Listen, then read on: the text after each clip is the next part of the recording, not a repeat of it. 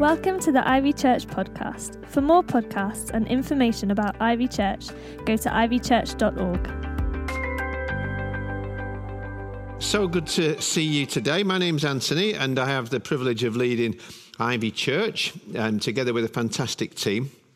And we're going to start today looking at something that usually in the run-up to Christmas, we kind of have a little focus, a bit of a reminder, because so much can go on around us at Christmas time, and all of the adverts, even more this year, people are going to be desperately trying to sell you things, especially during whatever time it is that the shops are open, and trying to tell you that that's really what Christmas is all about. And you know what?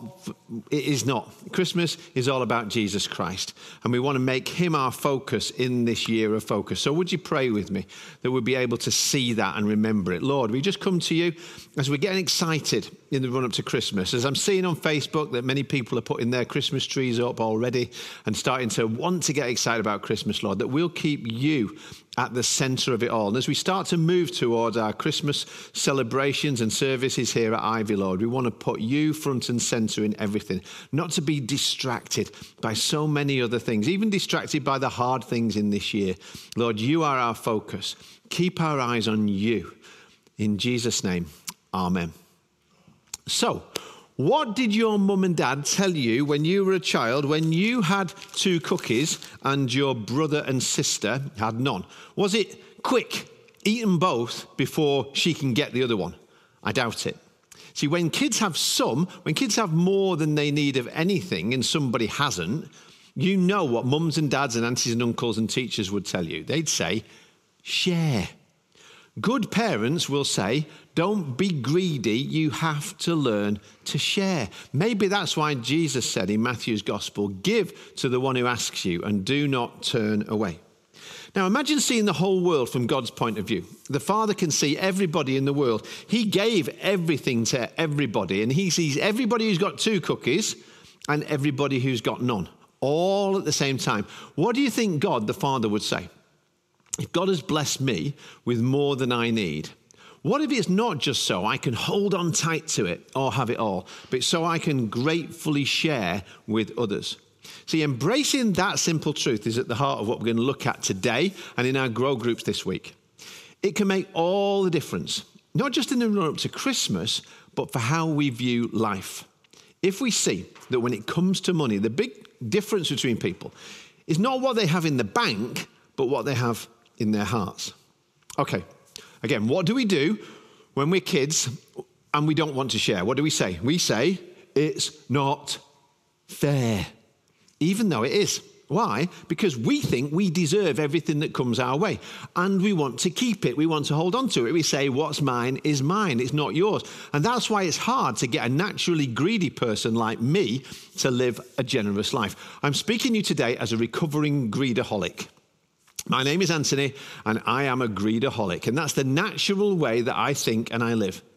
Maybe some of us, you could look back to when you were growing up, and even though I had great parents, we weren't rich in monetary terms and didn't always get what we needed. One Christmas, actually, I was given an empty cardboard box and told it was an Action Man deserter. That's not really true. It's just a daft joke. But the thing is, when we're children, the way in which we are brought up can kind of make us generous, or it can actually make us want to hold on tighter to what we've got. But it isn't about rich and poor. Some people who grow up with a silver spoon in their mouth never want to kind of take it out. They get a taste for it, and they never want to share, never learn to share. So what, again, if it's not about income, but what's inside comes out when you're squeezed, like we talked about last week. Every time the Bible talks about this, it tells me it's about the heart. And I've never seen my heart. It's an inside job, which is why this is so hard to spot in ourselves. Now, if you've ever clicked on Ivy before, you're going to know by now that we love to talk about why we love God. We want to sing about his love. We want to declare how kind and good and generous he is. It's one of our favorite things to do in church. I love that song. I will sing of the goodness of God. All my life you have been faithful. All my life you have been so So good. It's just like, yes, I love it, because everything about living as a follower of Christ comes back to that self-giving love of God as being the root of why we love him so much and why we want to give something back to him. And now when I use the word giving, and even when Louise mentioned it before, I can see kind of through the screen. And I know that some of you kind of wince a little bit. Maybe you think, I don't want to even hear anything about that, especially at this time of year. Some people hearing that word at any time, it just makes you want to turn off. And yes, there's been a lot of wrong teaching. There's been undue pressure, and there's guilt and condemnation comes into this sometimes in churches over the years. So I get that. In fact, just so you know, I am not going to ask you today to give to Ivy. Please do not go to the website. Please do not give an offering. We're not going to take an offering today because I don't want to talk to you today about giving. I want to talk to you about generosity. Because you could give today. You could be the biggest giver to this church, or you could give a huge amount compared to somebody else. But they have a generous heart and you don't. Jesus saw that happen one day when a widow was going into the temple, and he called out her generosity and the greed of all the other people who were giving that day. It wasn't that they weren't giving, but they were not generous when they gave, and Jesus knew that. So how do we define generous? The same way we define love. God is generous. God gave whatever it cost so that sinners like you and me, who could never save ourselves, would be invited home to his love, free and forgiven forever. He paid the ultimate price as he gave his own son, as we read about in John chapter 3, verse 16. Maybe the most famous verse in the Bible. So, nobody can doubt the generosity of God, can they? Can they? Do we? Yes, we do. I do, because I'm a recovering greedaholic. And it always starts when I forget the goodness of God. That's when I start to doubt the generosity of God, and I start to worry about the provision of God. This week, God grabbed me when I wrote that word down in my notes, provision. He spoke to me and he said, look that up. And see, literally, it comes from two Latin words, and it literally, provision and provide, provide, means foresight. Do you know, God sees what you need before you need it? Do you know that? That God already knows, that he's already seen what you need. Do you trust his provision for your life? Remembering he already gave whatever it cost 2,000 years ago. Do we actually still trust or doubt that he's going to give us what we need today or tomorrow? Imagine going to Jesus. Just picture this as he's dying on the cross. Imagine going up to him and saying, Lord, I know that by doing this, you're forgiving all my sins. And I'm really, really grateful. But I've just been thinking that maybe, just maybe, I'll sin tomorrow or in a week or two, believe it or not. And I'm not sure when that happens that you're going to love me enough then to provide forgiveness for those sins. Would you ever say that? Would you say, oh, and by the way, or if and when I sin, maybe next Thursday or next year, I want you to know that when that happens, I will provide forgiveness then for my own sins, because I'm not sure that you'll have enough grace for me, that you'll forgive me then. Would you ever say that? See, if you did, the only reason, it would only be for one reason alone. You simply didn't get it. You thought you were your own source and supply, so you thought you could be your own saviour. In Romans 8, verse 32, the Apostle Paul asks a question that again goes to the heart of the matter. He says this, he's talking about God, he who did not spare his own son, but gave himself up for us all, how will he not also, along with him or together with him, graciously give us all things? It's a trust question. You know, it's like, if I gave you £1 billion yesterday, do you think that you could offend me? Do you think if you asked me for £1 tomorrow, I'd worry about it? No, but we forget because we get scared. See, the gospel says that because of his great love for us, God gave us Jesus. Because Jesus loves us. He gave himself willingly to die for our sins, all of them, past, present, and future, all covered. Love is what motivated God's generosity. And when people in the early church saw that, and when they got it, if they got it, it changed everything for them. And it motivated them to live generously too. God gave them his heart of generosity. The Apostle Paul wrote to the church in Corinth to brag to them about some people in other churches in Macedonia. He knew they had really got it. But the Corinthian churches at the time, well, they talked a good give, but they just never got round to doing it. So to prompt them, he tells them about this other church, these other people in Macedonia. He tells them about these really poor people who were rich in generosity, rich in love. It reads like this. He says, we must tell you about the grace God poured out upon the churches of Macedonia. For even during a season of severe difficulty and tremendous suffering, they became even more filled with joy. From the depths of their extreme poverty, superabundant joy overflowed into an act of extravagant generosity. For I can verify that they spontaneously gave, not only according to their means, but far beyond what they could afford. They actually begged us for the privilege of sharing in this ministry of giving. Can you imagine that?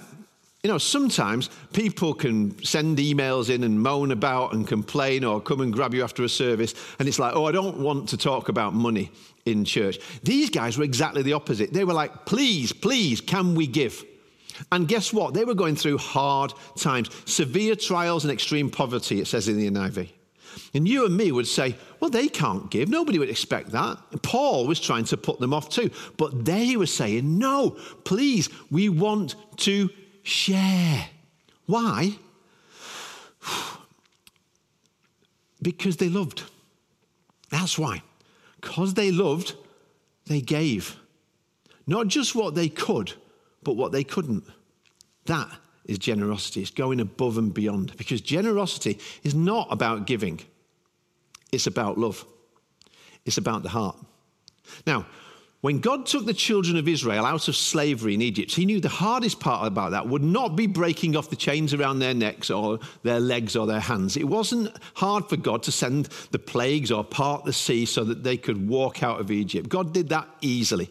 The hardest chains to break were around their hearts, their hardened attitudes and their thinking. See, he'd set them off. They were in the direction of the promised land, a land flowing with milk and honey. But they were still fearful slaves in their minds. That's why 99% of the ones who came out of Egypt did not enter in the end.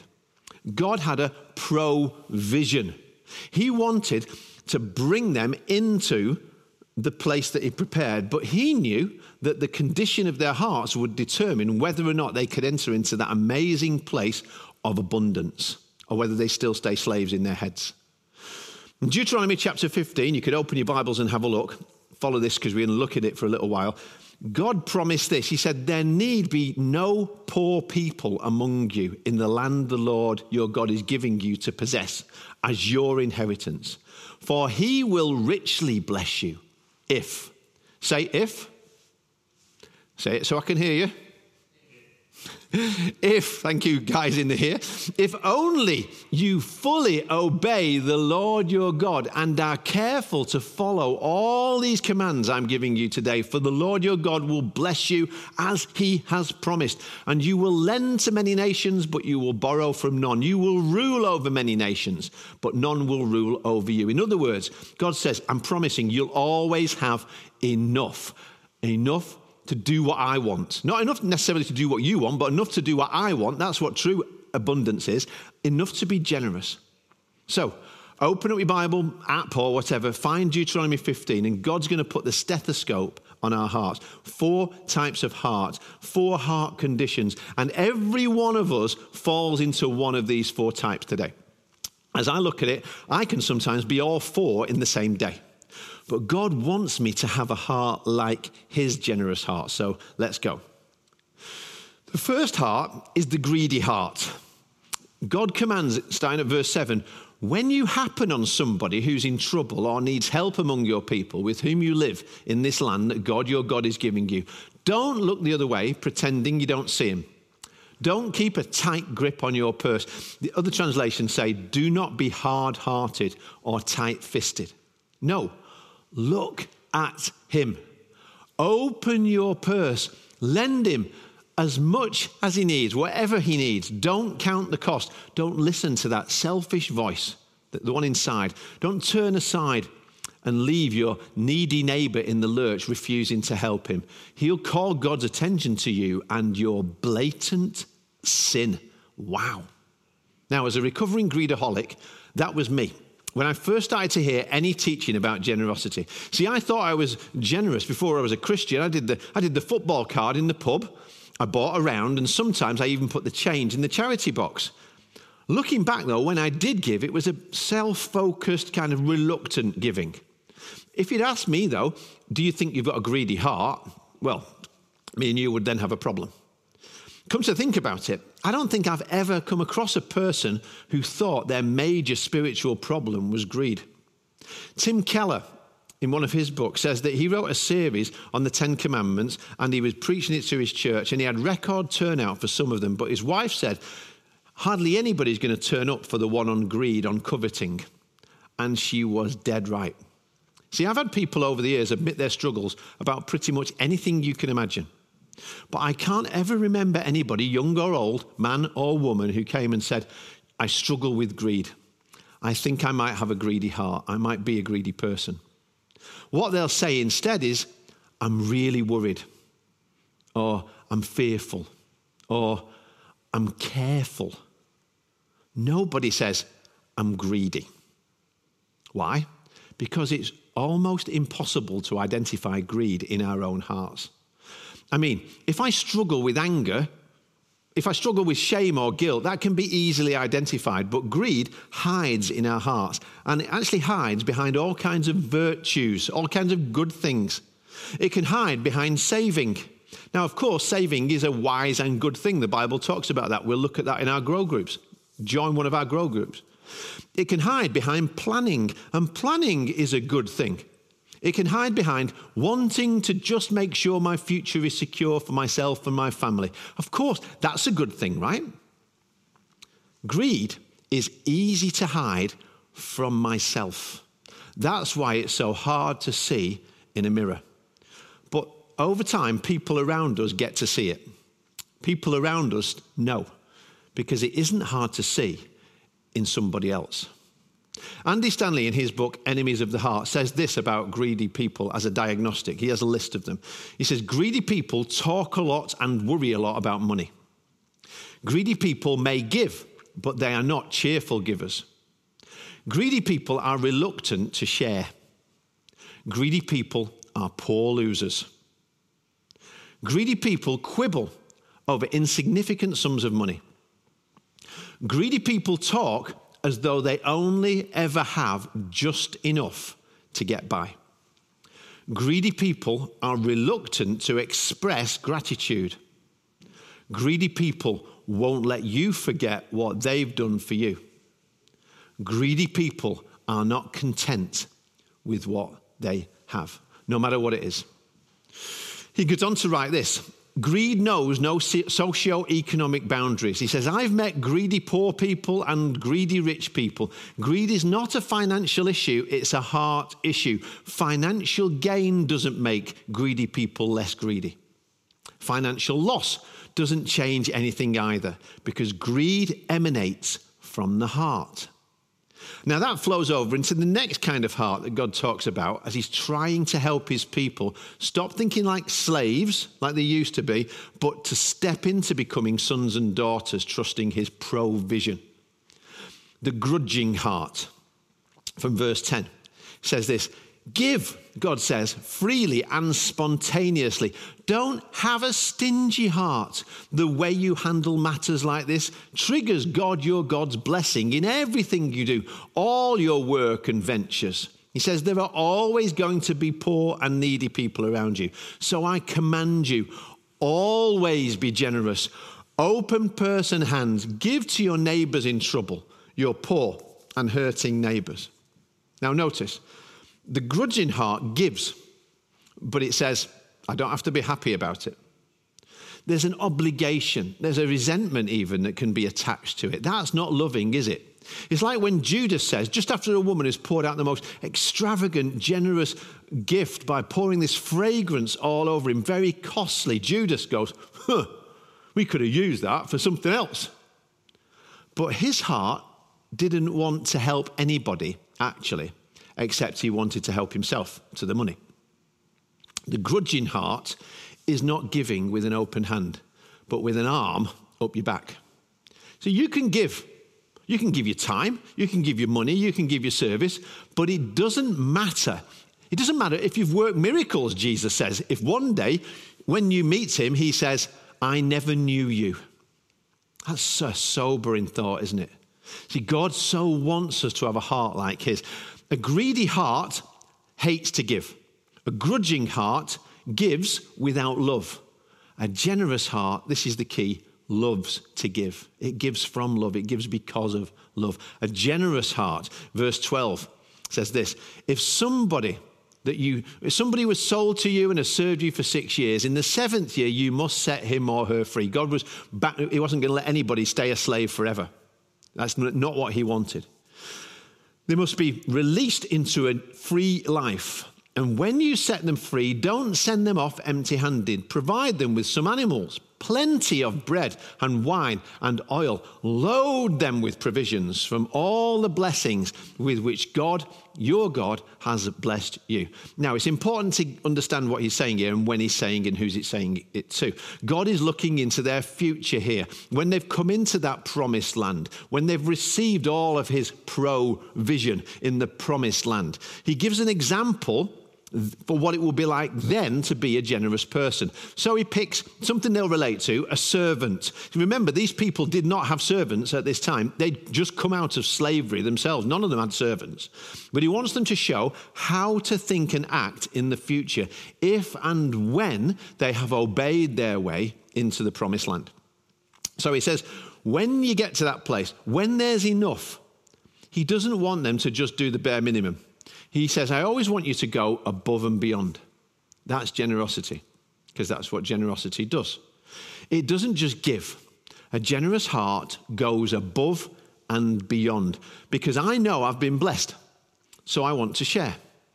I know that blessings have come to me, but I don't just want more blessings because blessings have come my way. I don't want all the blessings just for me when they come. I don't assume they're all for me when blessings come my way. I actually want to find some way, someone to load up, somebody in need, somebody who actually has a big problem maybe, to find that person. And with provisions from my own blessings, rather than worrying about what I've got, worry about what they've not got and give to them from what the Lord gave me.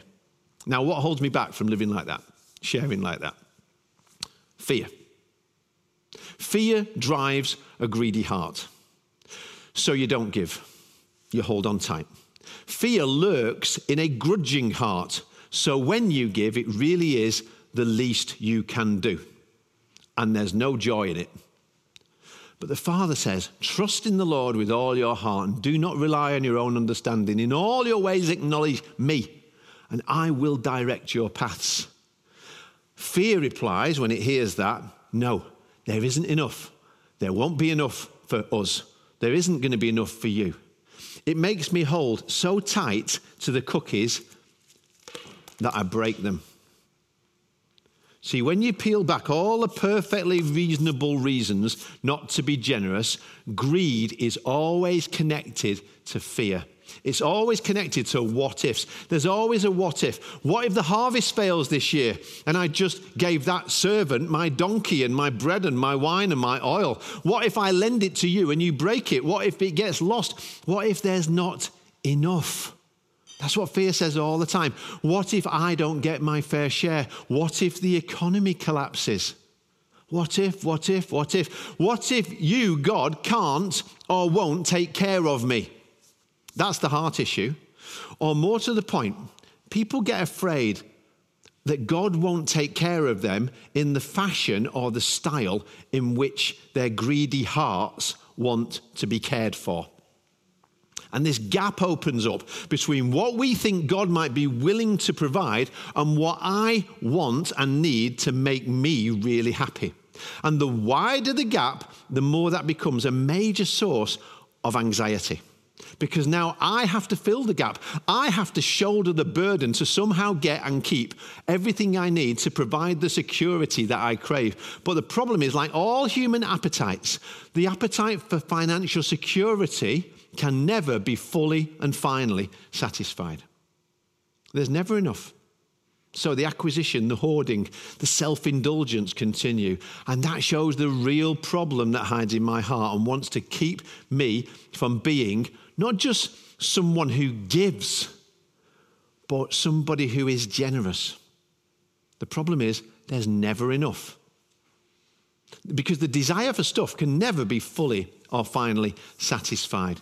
There's always more I think I need. And if I hold on to my greedy heart, or even if I give with a grudging heart, there's never enough. Never enough for me to take the risks, actually to have the fun that only somebody with a generous heart ever really sees. Never enough to load anybody else up.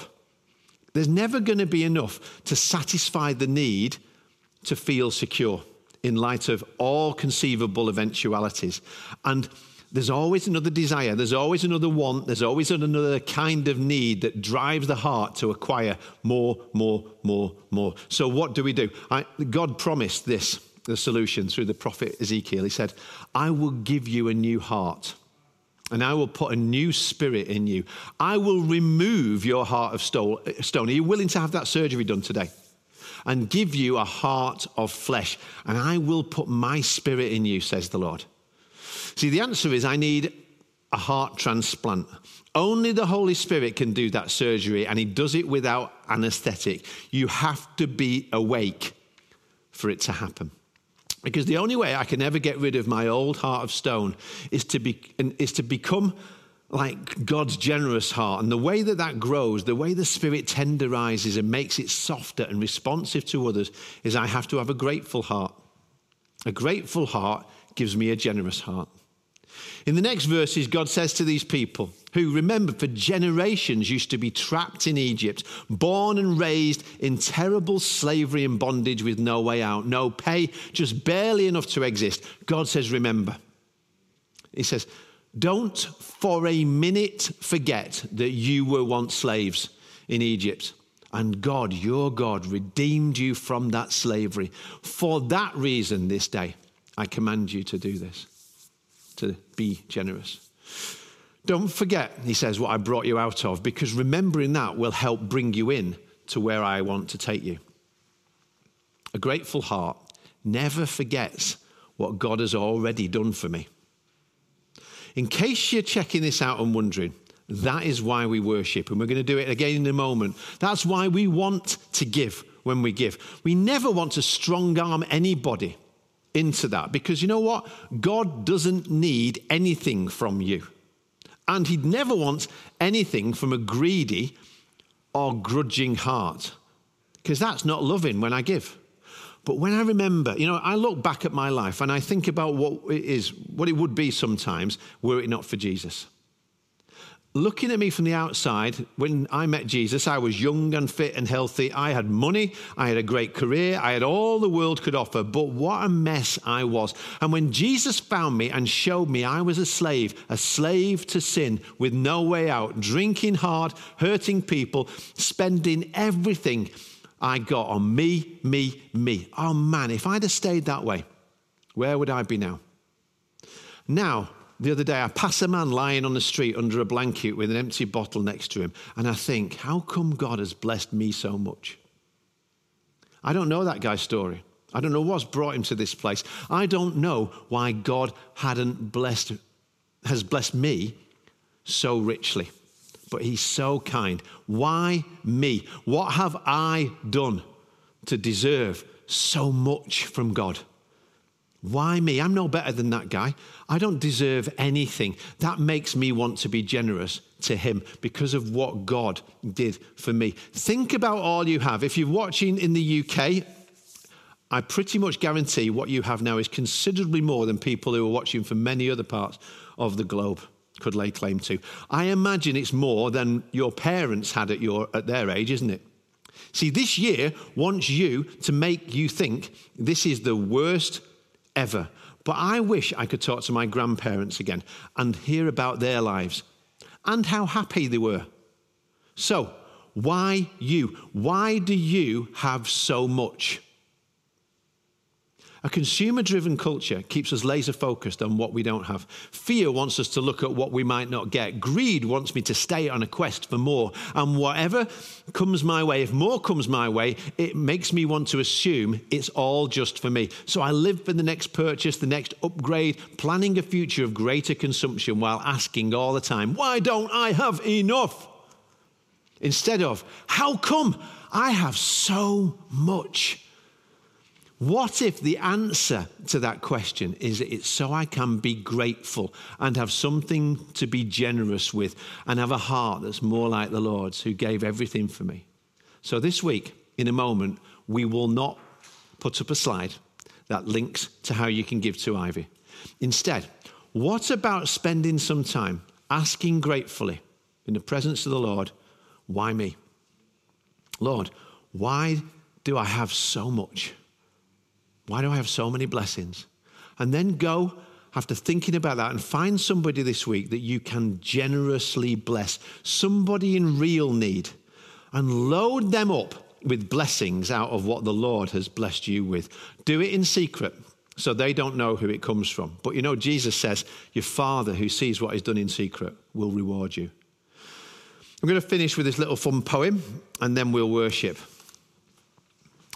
A woman was waiting at an airport one night with many long hours before her flight. She found a book in the airport shop and a bag of cookies and a place to drop. Engrossed in her book, she happened to see that the man sitting beside her, as bold as could be, grabbed a cookie or two from the bag in between, which he tried to ignore to avoid a scene.